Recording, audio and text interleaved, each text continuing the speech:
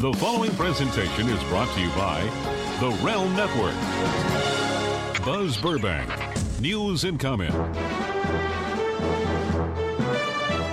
Donald Trump's Wall of Humans. It's Thursday, April 5th, 2018. Thank you very much for your time and for supporting this independent news through the links for my sponsors, including Tweaked Audio and the PayPal donate button at buzzburbank.com. The President of the United States has deployed National Guard troops to our southern border, not to stave off an attack from the Mexican side, but to keep out the Hondurans fleeing the gang violence back home. Trump's been on an immigration tear this week, and that'll be covered as we peel back the layers of this week's big picture. That picture also includes this. The Mueller investigation has sent its first guy to jail, and he's the son-in-law of a Russian oligarch who's a good friend of Vladimir Putin. The lesson here, don't lie to the special counsel investigation of Russian election interference. Dutch lawyer Alex van der Zwaan made that mistake, and he'll be behind bars for a bit. Van der Zwaan lied about communications he'd had with the deputy chairman of the Trump campaign and a Ukrainian official. And Van der Zwaan had refused to hand over emails that contradict what he'd told investigators. Van der Zwaan is now the fourth person to plead guilty to charges brought by the special counsel investigation. Trump's campaign chairman, the deputy chairman, a Trump campaign aide, and over a dozen Russians are still facing charges. The Russia investigation continues, and it's now sending people to jail as it inches closer to Trump. While Donald Trump's legal team is shrinking, his legal troubles are expanding. Trouble is closing in on three fronts: money, Russia, and sex. The president, who's kept secret his tax returns, kept secret where his interests lie, brought the money trouble on himself by refusing to divest from his business when he took office. He may soon be forced to show the finances he has tried so hard to hide. The state of Maryland and the District of Columbia are suing Trump, accusing him of violating the emoluments clause of the Constitution, which says a government official may not accept money from a foreign government. Foreign dignitaries stay at Trump's D.C. hotel to please the president, and Trump profits from that extra high-priced foreign business. A federal judge says the lawsuit may proceed. The president will need solid legal representation. He'll need solid lawyers as his interviews with the Mueller team inches closer, especially now that it's known that Trump's former lawyer, John Dowd, offered presidential pardons to Mike Flynn and Paul Manafort. Mueller's investigating whether that's part of a pattern of obstruction of justice by the nation's chief executive. If Dowd's offer is witness tampering, that too is a crime. With Dowd no longer part of Trump's legal team, Trump no longer has anyone telling him not to do the Mueller interview, and he's reportedly now more eager than ever to sit down with Mueller. The president was encouraged to hear that he is not currently a target of the investigation, even though he is still a subject of that investigation. The president probably shouldn't be quite so encouraged by that news. Subjects often become targets, especially after they've been interviewed by prosecutors. And Trump is reportedly eager to have that interview now that he knows he's just a subject. He reportedly believes that after the interview, he'll be able to put this whole ugly mess behind him. Trump has a history of telling the truth under oath, and he's seen what's happened to Flynn, Gates, and Papadopoulos when they lied to Mueller's team. And now van der Zwaan. But a subject is a person whose conduct is being investigated, and we already know Trump's being investigated for obstruction of justice. What you're hearing comes from the Washington Post, which got it from people familiar with recent conversations between Trump's lawyers and Mueller's investigators. The Post also learned that Mueller's already preparing a report to Deputy Attorney General Rod Rosenstein about this alleged obstruction. Congress will likely demand to see that report as well. Mueller's interview with Trump is the final element of the obstruction investigation, and that particular report will be complete. It'll be up to Rod Rosenstein to decide whether it's in the public interest to publish it. The Republican Congress and even Trump could theoretically block the report from being made public. It'll be up to Robert Mueller to decide whether to charge the president with a crime. That's new legal territory that Mueller's not expected to broach. He reportedly prefers referring the charges to Congress, which can then decide whether to impeach Trump. Mueller's obstruction report is apparently the first of several we can expect from this investigation. We know there will also be a report on collusion and one on the president's actions since he took office. Those reports, too, would likely land in congressional laps, and it could all go down in the midst of a midterm election campaign that brings with it an apparent blue wave.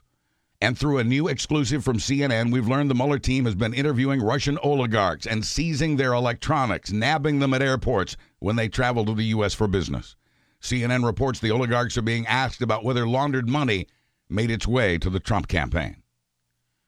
It was the Wall Street Journal that first reported that Trump campaign advisor Roger Stone had written an email to a former Trump advisor in which he claimed to have communicated with Julian Assange and that they had in fact dined together. It was the Wall Street Journal that reported that that email is in the hands of Robert Mueller's investigators.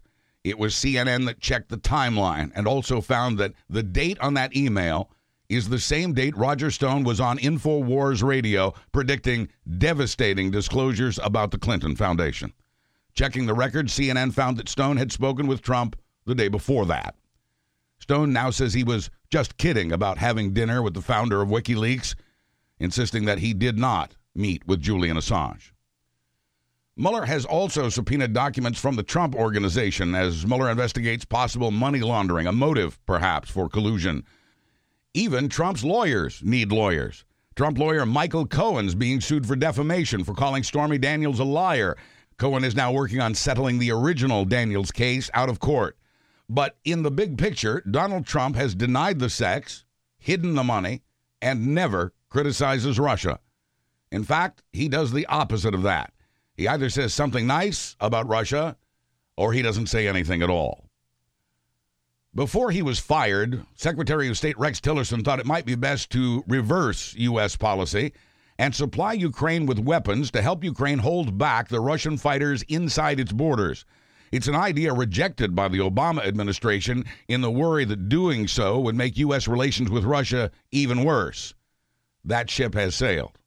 Trump reportedly agreed with all that at the time, but Tillerson has reportedly worn him down. And that is how a new U.S. policy was born. Trump instructed his aides not to talk publicly about the new policy so as not to aggravate Vladimir Putin. NBC News quotes a White House official as saying he doesn't want us to bring it up. It's not something he wants to talk about.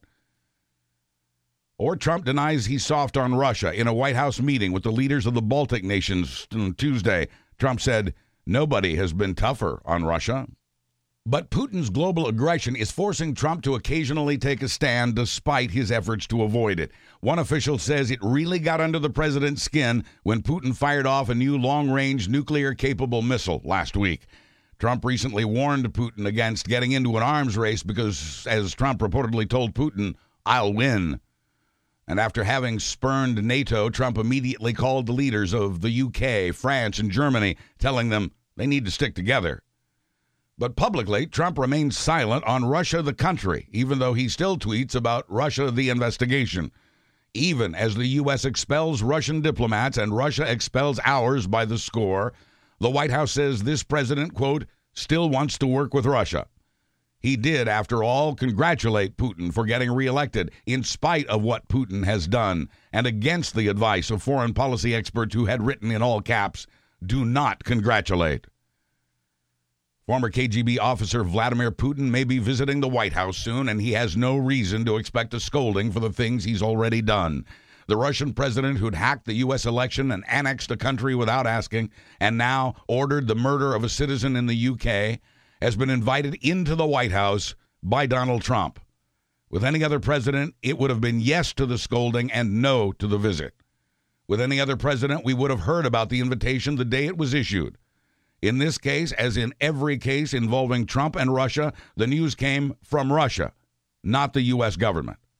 The Kremlin reported on Monday, April 2nd, that Trump extended the invitation in a phone call to Putin on March 20th, which we also learned about from Russia.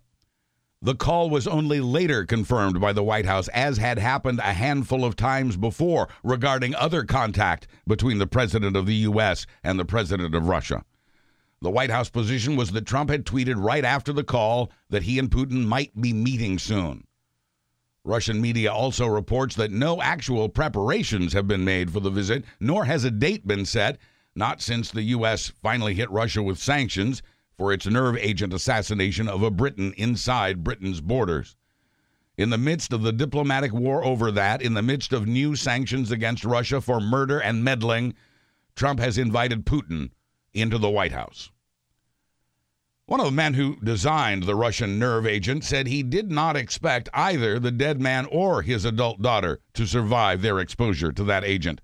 So it is against the odds that the daughter has been improving, and rapidly now. Her testimony could be vital in tracing the poisoning death of her father with an agent that also had her on the critical list and a British policeman in the hospital. Trump's not only invited Putin to the White House, he's invited him into Syria. During a speech about infrastructure, Trump said, "We'll be coming out of Syria, like, very soon. Let other people take care of it now," he said. The other people, in this case, are Russians.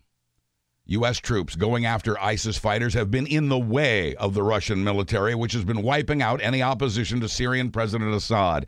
U.S. withdrawal gives Russia the gift of Syria. Trump's announcement of a Syria pullout came as a surprise, of course, even to those within Trump's administration. Quoting one senior official, "We're still trying to figure out what he meant." Well, they know now. Angrily, against his own military advisors, including General Jim Mattis and his new Secretary of State, Mike Pompeo, Trump has now ordered a withdrawal. It won't be as immediate as Trump had hoped. The Pentagon says it will take planning and time to draw American troops from Syria. The announcement also coincides with the arrival of John Bolton as the new national security advisor, and Trump has in fact said he believes Bolton has his back on Syria. There's bound to be some staff turnover at the National Security Council Bolton is soon to lead, as well as at the State Department, which also has a new leader in Secretary of State Pompeo. And all of these new faces are immediately facing a trade war with China, talks with Kim Jong-un, a key moment in the Iran nuclear deal, and Russian aggression. And one more note about incoming National Security Advisor John Bolton, who is, like Trump's first National Security Advisor, the target of the Mueller investigation for Bolton's involvement with Cambridge Analytica and the National Rifle Association, which is also under investigation for possibly funneling Russian money to the Trump campaign. Bolton is also facing ethics questions over the tens of millions of dollars in his political action committees that are already working this year's midterm election. Isn't it interesting how almost everything in the news is somehow connected? And one more note about our outgoing National Security Advisor, General H.R. McMaster. In his farewell speech to his staff yesterday, McMaster criticized the Trump administration for not doing enough to punish Russia for its now many aggressions. Some Russians just happened to be in Cleveland, Ohio in late 2016 at about the same time as the Republican National Convention. Special counsel investigators have been questioning witnesses who met with Russians at sideline events during that nominating convention. Now, the nation's top criminal prosecutor, Attorney General Jeff Sessions, was known to have met with Russian Ambassador Sergei Kislyak, as did allegedly Trump campaign aide Carter Page. Among other things, Mueller's looking into why the only change the Trump campaign submitted to the Republican Party platform was to go easier on Russia for its annexation of Ukraine. Mueller is also talking with former Deputy Campaign Manager Rick Gates, who's escaped a pile of serious charges by fully cooperating with investigators. Investigators have told Gates they're not looking for his help in nailing his old friend Paul Manafort, who had his own contact with a Russian oligarch, so much as they are looking for contact between other members of the Trump campaign and Russia. We don't know what Gates has told them, but with so many big charges against Gates dropped, it would seem to be something significant. We also learned this week that the special counsel's investigation into Manafort's alleged role in colluding with Russia is also being prosecuted by the Justice Department's Tax Division and its National Security Division. Despite Republican clamoring for a second special counsel to investigate the FBI's handling of the Russia probe, Attorney General Jeff Sessions has decided against that idea for now. But the supposedly recused Sessions is keeping his options open, putting a federal prosecutor in Utah on the case to investigate the FBI's work. And, simultaneously, the Justice Department's Inspector General has announced he's investigating possible FISA warrant abuses by the FBI and the Justice Department itself. This attack on federal law enforcement continues, distracting from the criminal activity the FBI and Justice are investigating. Republican lawmakers are hoping their investigation will show that Hillary Clinton paid for that Steele dossier which they claim was politically motivated, even though the Clinton campaign had not kept up with what Steele had uncovered along the way. Republicans also claim the dossier was the basis for the FBI investigation, even though the dossier came long after a Trump campaign aide had told a foreign dignitary the campaign had dirt on Clinton it got from Russia. Disappointed that Jeff Sessions isn't doing enough to protect him, and disappointed in others in his administration, Trump has increasingly taken matters into his own hands.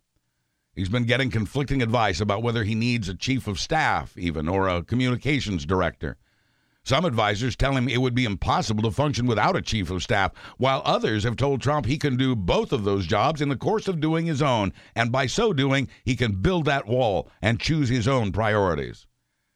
There's no sign Trump will take the latter advice, but insiders say he hasn't rejected it either. Trump has no trouble with restructuring the executive branch and has also proven to be a hands-on manager. Trump's already fired his communications director and has, at times, talked about firing Chief of Staff John Kelly. Now fired and without a pension, former Deputy FBI Director Andrew McCabe found out that at least some Americans have his back. A GoFundMe account went online a week ago to help McCabe pay his legal bills, since he plans to sue to get his pension back. McCabe had been fired by tweet, apparently out of spite. McCabe had blabbed that Trump had demanded his loyalty, and McCabe didn't go hard enough after Hillary Clinton, in Trump's opinion.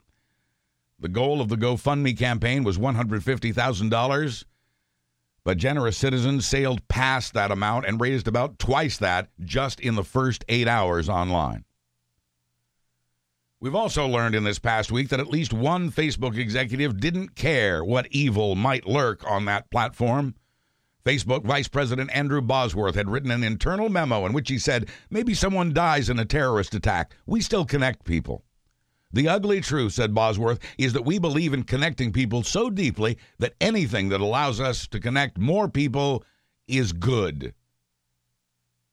It was bad timing for a company trying to distance itself from Cambridge Analytica, the company that got more than its share of data from Facebook, to profile and target custom messaging to 87 million voters in swing states leading up to the presidential election.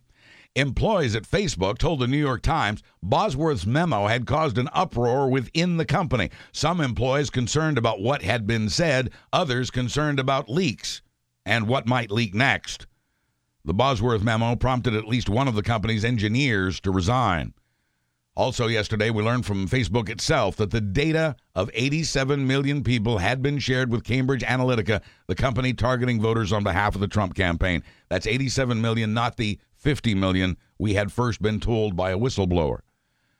Facebook says that if you were one of the 87 million, there'll be a link on your news feed on Monday explaining which of your apps was used to mine your data and what data was taken. Facebook CEO Mark Zuckerberg will face congressional questions about all of this coming week on April 11th. As mentioned earlier, Cambridge Analytica and a new national security advisor, John Bolton, are under investigation by special counsel Robert Mueller because of their ties to the Trump campaign. And with all that's going on in the world and in his world, Donald Trump has been focused these past few days on Amazon. Trump's been tweeting about Amazon for years, the first half dozen times to promote his book. But in December of 2015, as he was preparing to run for president, Trump turned on Amazon and started attacking. He has since attacked Amazon 16 times on Twitter, at least 4 of those times in the past week. It's just another one of his obsessions. Probably because Amazon is owned by billionaire Jeff Bezos, who also owns the Washington Post, which is responsible for nearly half the reporting you hear about this president. Currently, Trump's accusing Amazon of scamming the U.S. Postal Service and therefore taxpayers out of billions of dollars, and claiming the agency loses $1.50 on every Amazon package it delivers. Trump's numbers can't be verified because the Postal Service doesn't provide that information, not even to the president, and his comments do not take into account that the Postal Service is required to keep its prices competitive with FedEx and UPS. In truth, Amazon has kept the USPS in business, adding around $2 billion to the postal budget, even as fewer people and companies use postal delivery. It must annoy Trump that the Washington Post has been fact-checking these claims. He also hit Amazon for supposedly not paying its share of taxes, even though Amazon does pass along sales taxes in the 45 states that require it, and even though Trump, the candidate, called it smart business to pay as little tax as possible. Trump's also taking aim at Amazon's lobbyists and the, quote, fake Washington Post. Although the two companies operate separately, it leads us to the point of Trump's attack on Amazon, the Washington Post. Amazon stock dropped by nearly 7% after Trump's tweets. Trump had struck back at the owner of the Washington Post by hitting him in the Amazon pocketbook. But it hasn't stopped the Post from fact-checking Trump's claims. Post reporters found that Amazon pays between $100 and $200 million in state and local taxes each year and nearly $1 billion in taxes worldwide each year. Reporters found that Amazon does get tax breaks, but mainly from states grateful for the jobs that Amazon warehouses bring. It's also worth noting that Trump's new tax laws give Amazon a windfall of nearly $800 million. The president who gave Amazon that windfall and inspired profit-minded business folk everywhere to pay as little as they can is now slamming Amazon for not paying its fair share and for scamming the Postal Service, which is actually keeping the Postal Service afloat. And all because Amazon is owned by the guy who also owns a news organization that speaks truth to his power. It's been another Trump Twitter tirade week. Trump has also spent the past few days tweeting again about supposed fake news, especially from television newsbreakers CNN and NBC, along with the print journalists at the New York Times and the Washington Post. At the same time, Trump's been praising Sinclair Broadcasting, a company that owns 173 local stations across the country and is asking for government permission to buy 30 more, giving it a total of 223 stations. Surveys show more Americans rely on local news programs than they do on the network's nightly news shows or on cable news. If Sinclair gets what it's asking for, it will have a stranglehold on trusted local news anchors in 80 U.S. cities, accessing 72% of the nation's TV viewers to spread propaganda even more radically right-wing than the Fox News channel. Evidence of this was made clear this week with a viral video that showed local anchors in towns and cities across America reading like robots the same script from corporate about fake news. And from one of those stations, an email from the news director to the staff was leaked. In it, he said, "Let me be absolutely clear. These must run. If they do not, my job is on the line. I say this so you understand how serious Sinclair is about this project." And that's where the president's tweets come into play. They come not only at a time that Sinclair is asking for more stations, but at a time when CNN's owner, Time Warner, is asking to merge with AT&T. Now, there may be legitimate concerns about that merger, but note how this president is again using his bully pulpit to try to financially restrain the owner of a news organization he doesn't like while praising the pro-Trump one that's asking for more earning power and more influence. Trump's FCC is already clearing the way for Sinclair, no longer enforcing rules that limit the number of stations a company can own in one town and the rules that keep any company from owning more than one top 4 station in their market. Through the First Amendment, a free press is what has set the U.S. apart from Russia and other lands where dictators rule. Only in those oppressive countries do leaders call legitimate reporters frauds and try to do them harm, while rewarding the ones who serve as his cheerleaders. Or at least that's the way it used to be. Trump already had Fox in his pocket, or vice versa, and now he also has Sinclair. Putin has RT and Russia One and a dozen more. The government-backed oil company in Russia owns several networks. Russian TV viewers also get access to Rupert Murdoch's Fox News channel. It's a roller coaster stock market, and Trump is at the controls. Your 401k now rises and falls with his tweets and policies and scandals.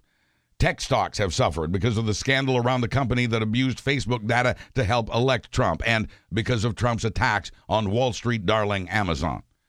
But it's mostly Trump's trade tariffs that caused stock prices to tank again on Monday, the Dow losing more than 600 points at one point that day, closing down by more than 450, and then opening on Tuesday down by 500 points.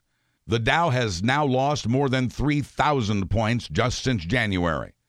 Investors braced for impact as China retaliated against Trump's new tariffs against it in what has now escalated to a trade war. China hit back with $3 billion in tariffs on U.S. goods. Also hurt the farmers of pork, fruit, nuts, wine, ginseng, and ethanol, and the makers of seamless American-made steel pipes.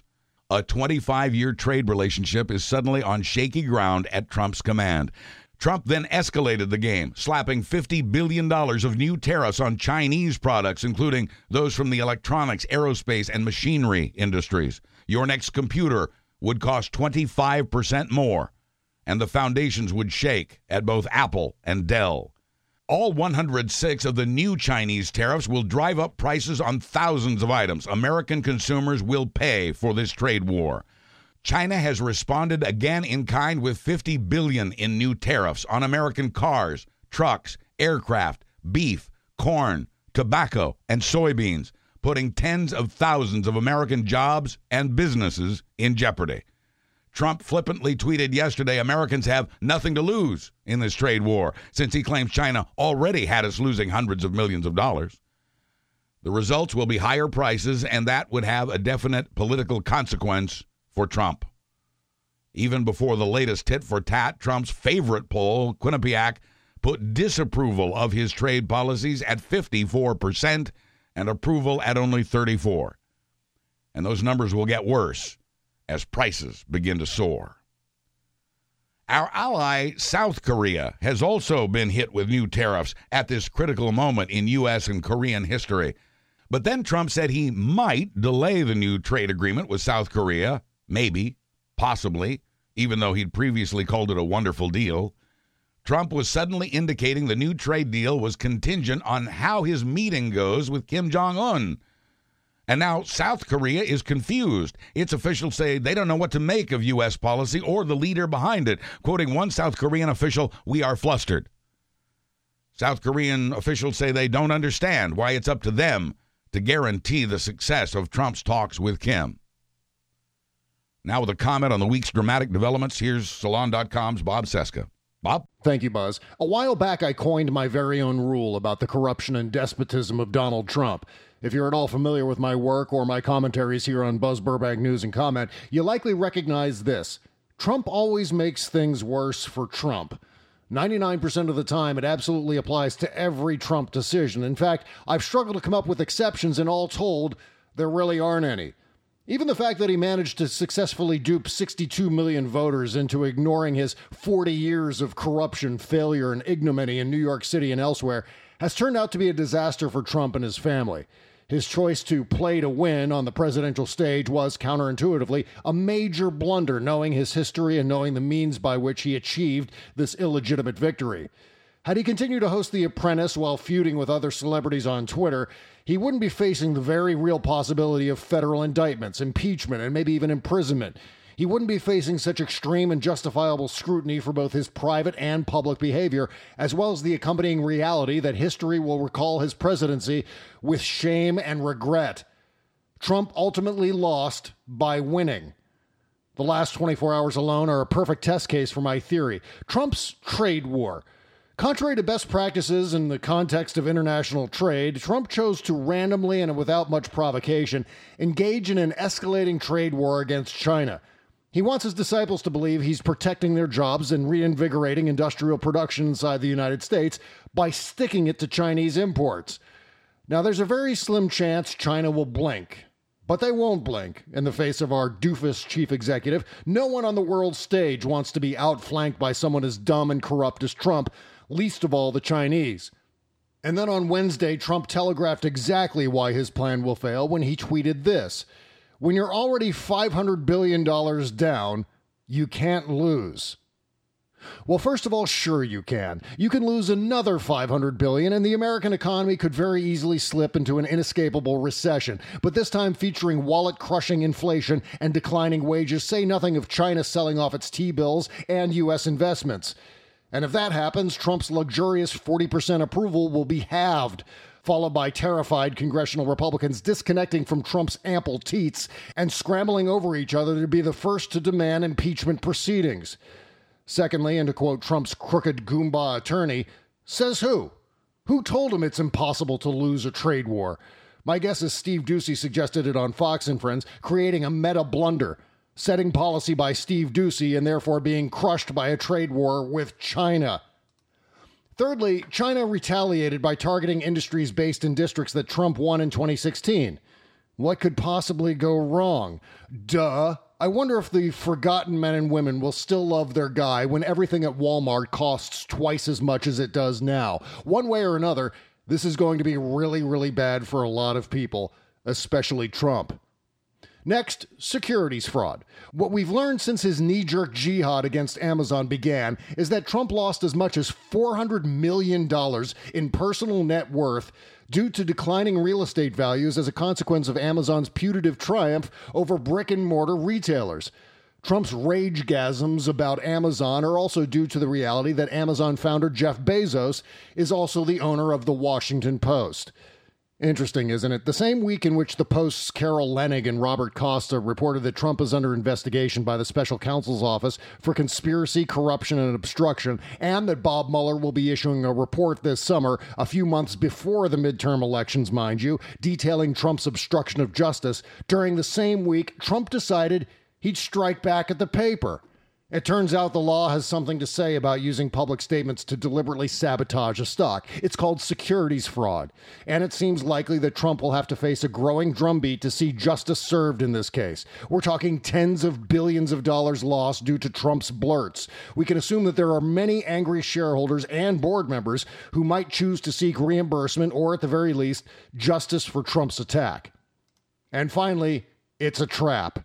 Regarding that bombshell exclusive by Leonnig and Costa, legal experts are suggesting that by revealing to Trump that he's not necessarily a target yet, and instead merely a subject of an investigation, Mueller's attempting to cajole Trump into testifying. In other words, if Trump thinks he's in the clear, he's not even close, he'll be more willing to enthusiastically appear for questioning, during which he'll absolutely perjure himself.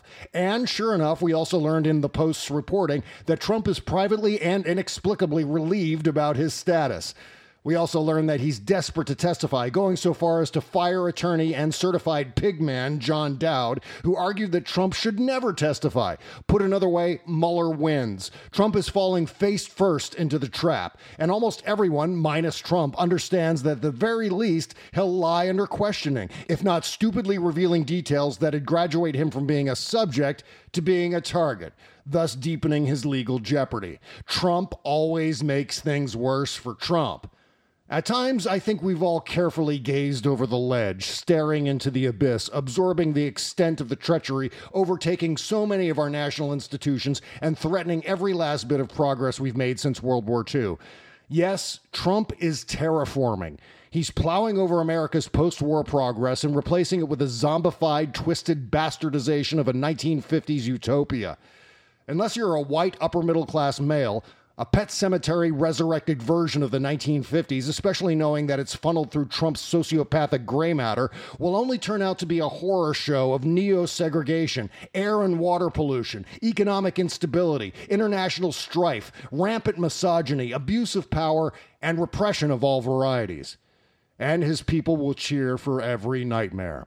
Nevertheless, Trump's not the only one who will be self-impaled, that's for sure. But as we shudder at the hourly derangement of the Mad King, we can rest assured knowing that he's not immune from his own incompetence, greed, and malfeasance. Trump thinks he's making America greater when he's only screwing himself dry. I'm Bob Cesca for Buzz Burbank News and Comment.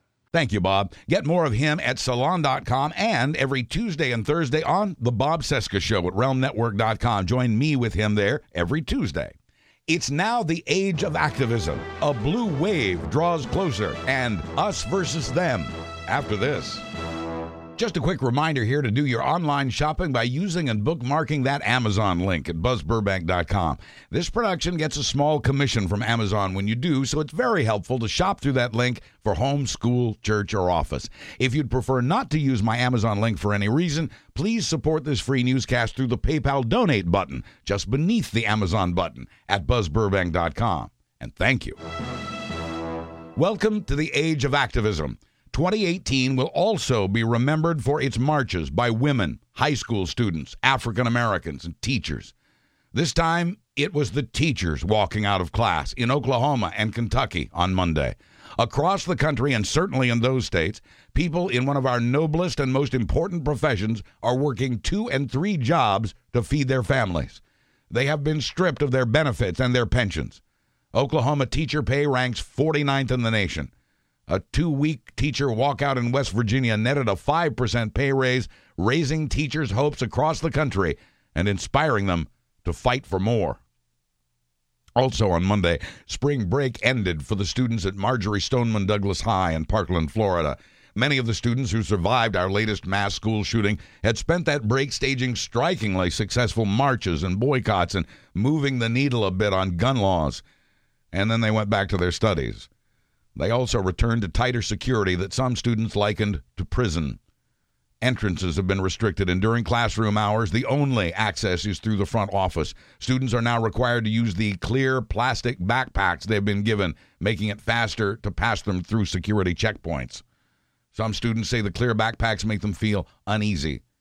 The principal says security at the school is no more stringent than at a concert, a sporting event, or Disney World.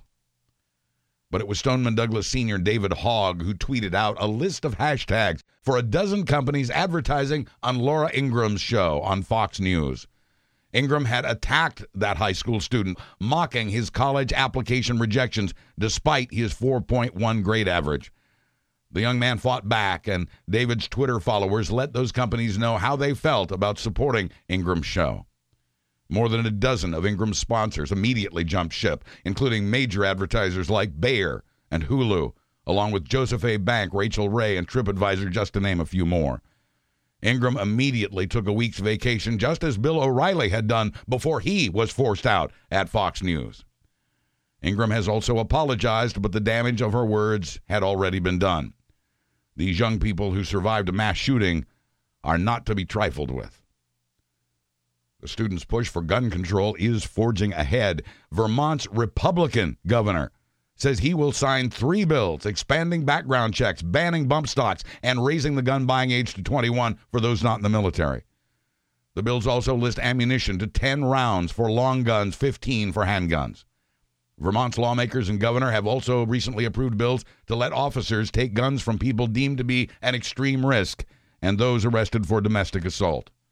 In New Jersey, officials say they've swapped out the state's pension fund investments that were in a company that makes automatic and semi-automatic weapons. But gun advocates haven't gone away either. Donations to the National Rifle Association spiked after the slaughter of 14 high school students and 3 teachers in Parkland, Florida. NRA donations went from nearly $250,000 in January to nearly $800,000 in February, boosted by that massacre. March was even better for the NRA. Donations to the NRA's Political Action Committee have more than doubled as well. In Vermont, a 13-year-old boy is running for governor. In places where it's not prohibited by law, including Kansas, minors are running for governor. But this story isn't here because a 13-year-old boy is running for the highest office in his state. It's here because of why he and some of the other kids are running. Gun control is this candidate's highest priority. Quoting the 13-year-old New England boy, "My generation has been taking an important step because we're the ones getting shot. It will happen in Vermont if we don't take action," he says. He says New England's hunting culture will make his job harder, but adds, "It's a culture I respect. But if it's between letting my friends have a good time at a firing range and them possibly being involved in a school shooting, I'm choosing legislation to protect them from that school shooting." Ethan Sonneborn is running as a Democrat. Vermont's Democratic Party executive is Connor Casey, who says he wouldn't think of discouraging Ethan, but says Ethan's facing 2 big hurdles: not being able to get out of school for campaign appearances.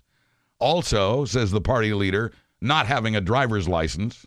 Ethan wouldn't seem to stand much of a chance at all, but just enough perhaps to inspire state officials to consider establishing a minimum age for candidates.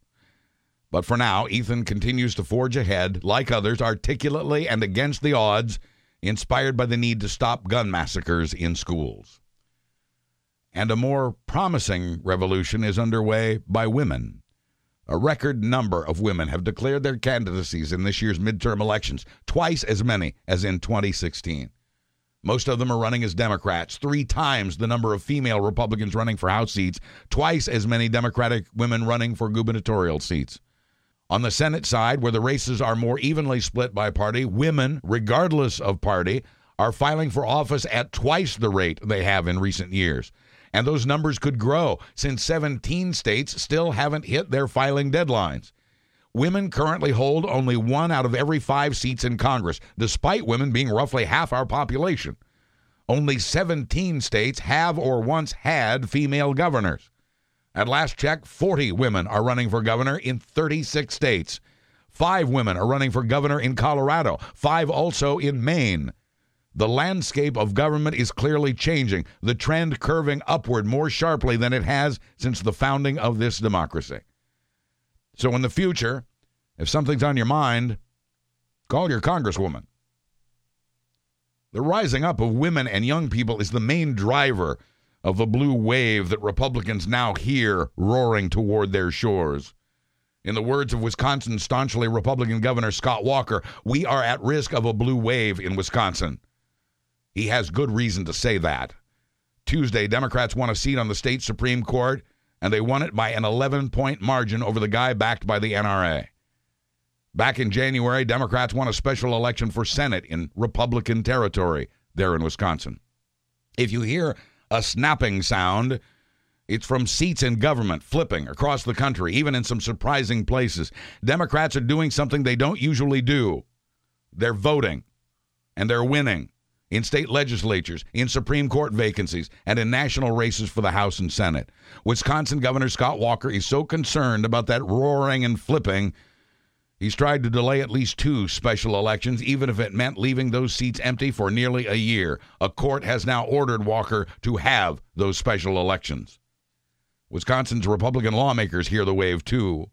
They tried to pass a bill banning special elections after April in election years. Republicans hear that wave getting closer, and they're beginning to scramble for safety. EPA Director Scott Pruitt is doing the president's bidding, but he may still be out of a job. On one hand, Pruitt has announced he's revoking the Obama administration policy requiring cars and light trucks to average over 50 miles a gallon by 2025. The idea is to fight pollution and man-made climate change by cutting carbon emissions. But California has the right under the Clean Air Act to impose its own emission standards and says it will sue if its waiver is revoked, an idea that EPA Director Scott Pruitt is considering. California does not stand alone, however. A dozen other states do whatever California does on this.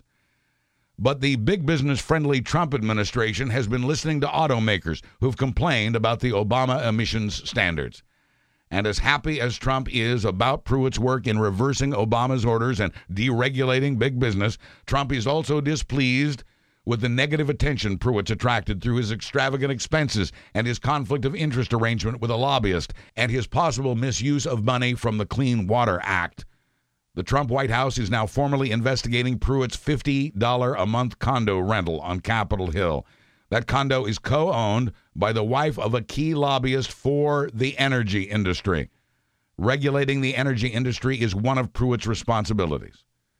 Democrats on the House panel that oversees the EPA are now also investigating Pruitt's housing arrangement. Pruitt's also soaked taxpayers for a 24-hour security detail to protect him from violent tree huggers. He recently added over a dozen more security personnel for himself at taxpayer expense. His security details accompanied Pruitt to destinations including Disneyland and the Rose Bowl and a University of Kentucky basketball game. Traveling at taxpayer expense has also been on the menus of Cabinet Secretaries Ryan Zinke at Interior and Tom Price at Health and Human Services. It was also an alleged vice of now-fired VA Secretary David Shulkin. Pruitt has promised to fly coach from now on and to cut back on his use of those security people. But will he? And will that be enough? Even if Pruitt is the next Trump administration official to head for the exit, the Trump policy of deregulation will forge ahead on fossil fuels. Former VA Secretary David Shulkin, by the way, says he was not fired for abusing tax dollars for travel, which he says he didn't do. Shulkin says he was fired for disagreeing with Trump's plans to privatize the Veterans Administration.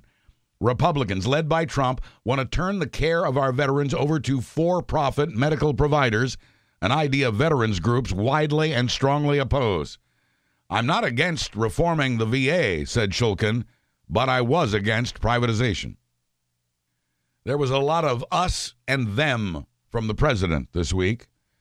It started Easter morning after a Fox News Channel segment on immigration. As he was on his way to church, Trump announced there'll be no DACA deal ever and blamed the Democrats. Trump had previously said he would treat DACA with great heart and that he cares about the kids. It was Trump's executive order that put DACA on the critical list in the first place. Trump also fired off a pair of tweets Monday morning, railing about what he called the dangerous caravans of people entering the U.S. from Mexico. He claimed that immigrants are flowing into the country to take advantage of DACA. That makes no sense. DACA only applies to immigrants who've been here since 2007. People coming over the border now would not benefit from it. Immigrants are moving here to escape violence and poverty. Although most of today's refugees are from Central America, Trump tweeted he wants Mexico to keep them from coming here. Trump wrote Mexico has, quote, the absolute power to do this. Mexico responded by saying enforcing U.S. immigration policy is not its job. Trump now says he'll use the NAFTA trade agreement to force Mexico to pay for the wall, something Mexico had already refused to do. Trump also slammed Democrats and called on Congress to build that wall and immediately pass new border laws and to use the congressional nuclear option to get those laws passed if necessary. Trump referred to the refugees fleeing violence as them, and he added, our country is being stolen. And if you are inclined to pay more attention to what a president does than what he says, Trump has begun to shape policy that matches what he has just said. He's announced he's ordering the U.S. military to guard the border until he gets tougher immigration laws and his great border wall is completed. For now, a sort of human wall to stand in for a constructed obstacle. Trump called up the National Guard last night after talking with the affected governors and the Pentagon. We don't know yet how many troops, but we know they will not have contact with the immigrants. They're there to provide support to immigration officers and or to put on a show. Trump's also pushing now for a new law to crack down further on illegal immigration and to make it tougher to come here if you are fleeing violence in your home country, as if it weren't tough enough already with waiting lists as long as 5 years. Trump's proposed law would strip protection from children who arrive here illegally, quickening their deportations. Families would be detained for longer periods while waiting for their cases to come up in court. And the number of people granted asylum in the U.S. would be limited even further under Trump's proposed legislation. Trump's Attorney General Jeff Sessions has promised to beef up immigration enforcement even more.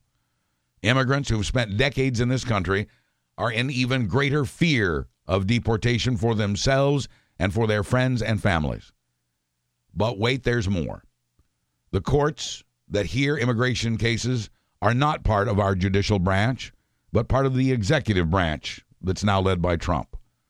And the boss is now telling immigration judges they have to meet a quota of deportations, at least 700 a year each, if they expect to get a passing grade on their annual performance reviews.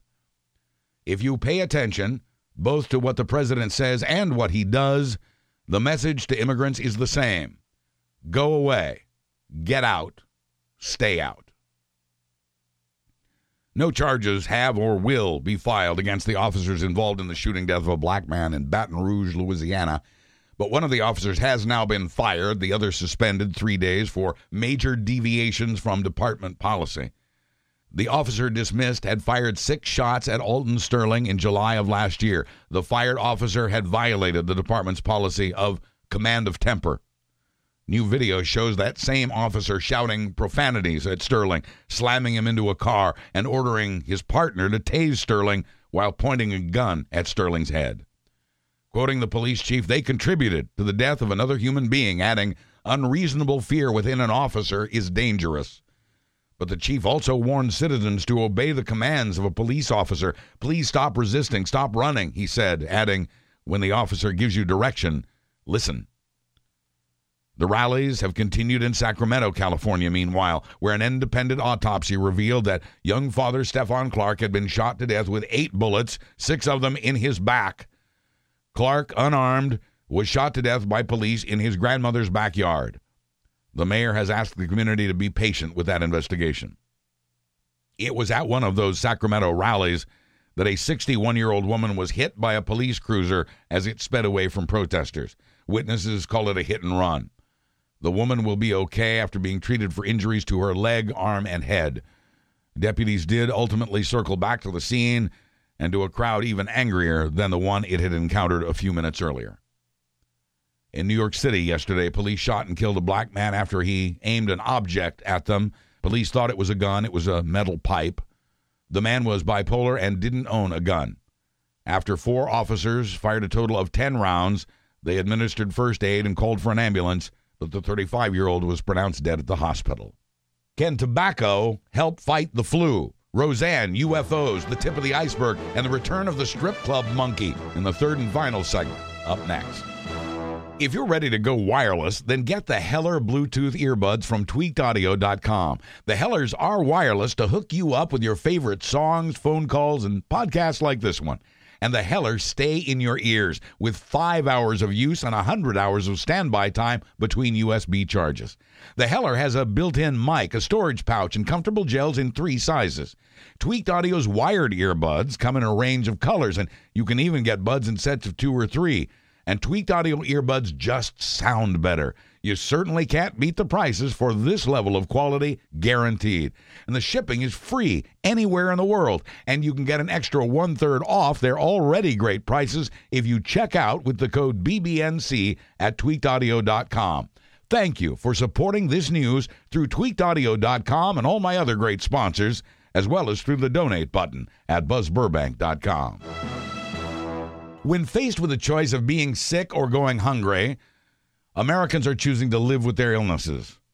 40% of us fear the cost of treatment more than the illness itself, according to a new survey by the University of Chicago and a San Diego research group. 47% have skipped a medical test out of concern about the expense. About 1 in 3 of us say we haven't filled a prescription or that we have split pills to save money for groceries and bills. 30% say they've actually been forced to choose between paying for medical care or more pressing necessities like housing, heating, and food. More than half of us say we've been billed for medical care we thought would be covered by insurance. Americans spent $3.3 trillion on health care in 2016, and 75% of us say we're not getting our money's worth. That's what a health care crisis looks like. As it turns out, even medical insurance companies can help fight the opioid epidemic. Cigna says it has cut opioid use by its members by 25%, and the company says it achieved this milestone a year sooner than it expected. Cigna holds the title of 5th place among the big health insurance companies in this country, but it was one of the first to take actions on opioids. About 1 in 4 patients with opioid prescriptions misuse them. Cigna limits prescriptions to 15 days for acute pain and will start capping some symptoms at 7 days. It'll also start setting dosage limits. The CDC is asking doctors to limit prescriptions to 3 days or less. It says more than 7 is, quote, rarely needed. They're growing tobacco in a greenhouse in North Carolina, but not for making cigarettes. Researchers at a Philip Morris company are working on a flu vaccine grown in tobacco plants instead of chicken eggs. The chicken egg process takes 6 months. The tobacco plant process takes 6 weeks. An egg produces 4 vaccinations. A tobacco plant, 50. The Pentagon is all over this for vaccinating the troops without delay. Studies show the tobacco-grown vaccine is also better at fighting mutated flu vaccines like the deadly H3N2. So studies are underway at that 97,000-square-foot greenhouse in North Carolina. If all goes as planned, it'll be available in 2 or 3 years. If you're concerned about the melting of Earth's polar caps, you've only seen the tip of the iceberg. You should see the part underwater. It's shrinking faster. The rate of underwater ice melting is doubling every 20 years. That means the seas may rise much more than we expected, wiping out coastal communities around the world. Warmer oceans are the immediate cause of the melting as the planet itself gets gradually warmer. The waters around and under the Antarctic are now 5 times warmer than they were at the end of the ice age that formed that ice. There have been more UFO sightings by pilots.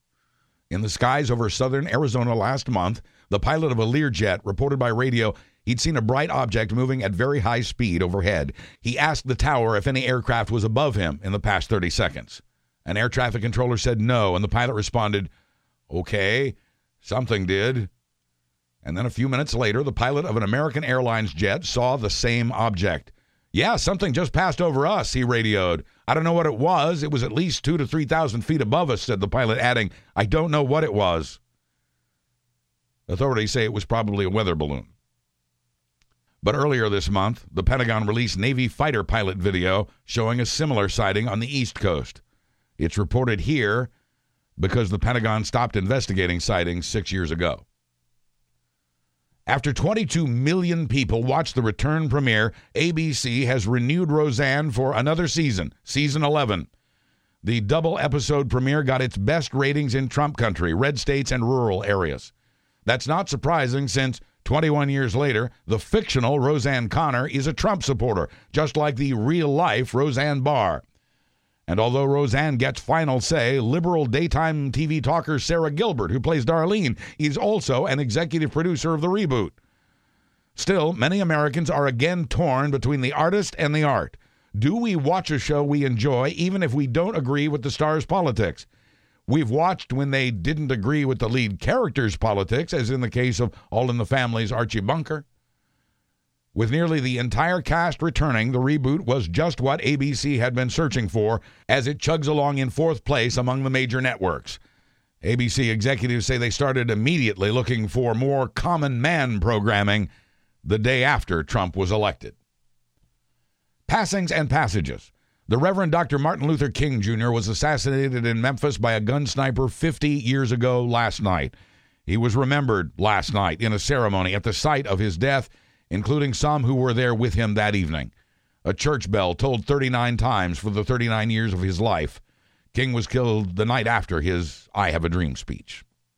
South African apartheid fighter Winnie Mandela is gone now at 81. Although she was married to the towering Nelson Mandela, Winnie fought her own battles on her own terms. She's been described as both fiery and charming, eloquent and complex.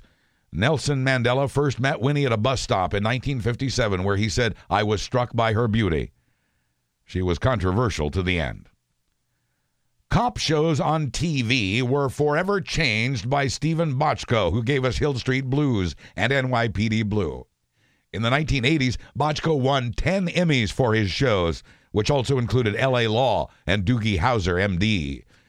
Bochco died of leukemia at age 74 over the weekend.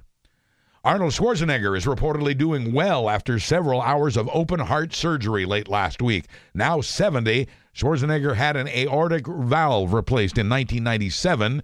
Director Kevin Smith, by the way, says he's lost 25 pounds since his recent heart attack. Spielberg's Ready Player One was number 1 at the North American movie theaters this week with over $41 million in ticket sales. Tyler Perry's Acrimony was second with $17 million. Black Panther down to third now at just over $11 million. For previews, theaters, showtimes, and tickets, please go through my Fandango link at buzzburbank.com. In this age of conspiracy theories and alternative facts, 33-year-old Eric Hartman of Pinckney, Michigan is coming around. For the longest time, Eric's been convinced that lotteries are all a conspiracy, that nobody's ever really won any of these jackpots we hear about. That belief may have somehow eased the guilt of a man who's been playing Lotto 47 for about 6 months now. Eric bought the multi-draw tickets, giving him 25 fake chances to win with numbers he had to only select once. After all, it's just a big conspiracy. But after he won nearly $1.5 million, Eric naturally responded, "I can't believe it." He now believes and plans to invest the money. That's the upside to skepticism.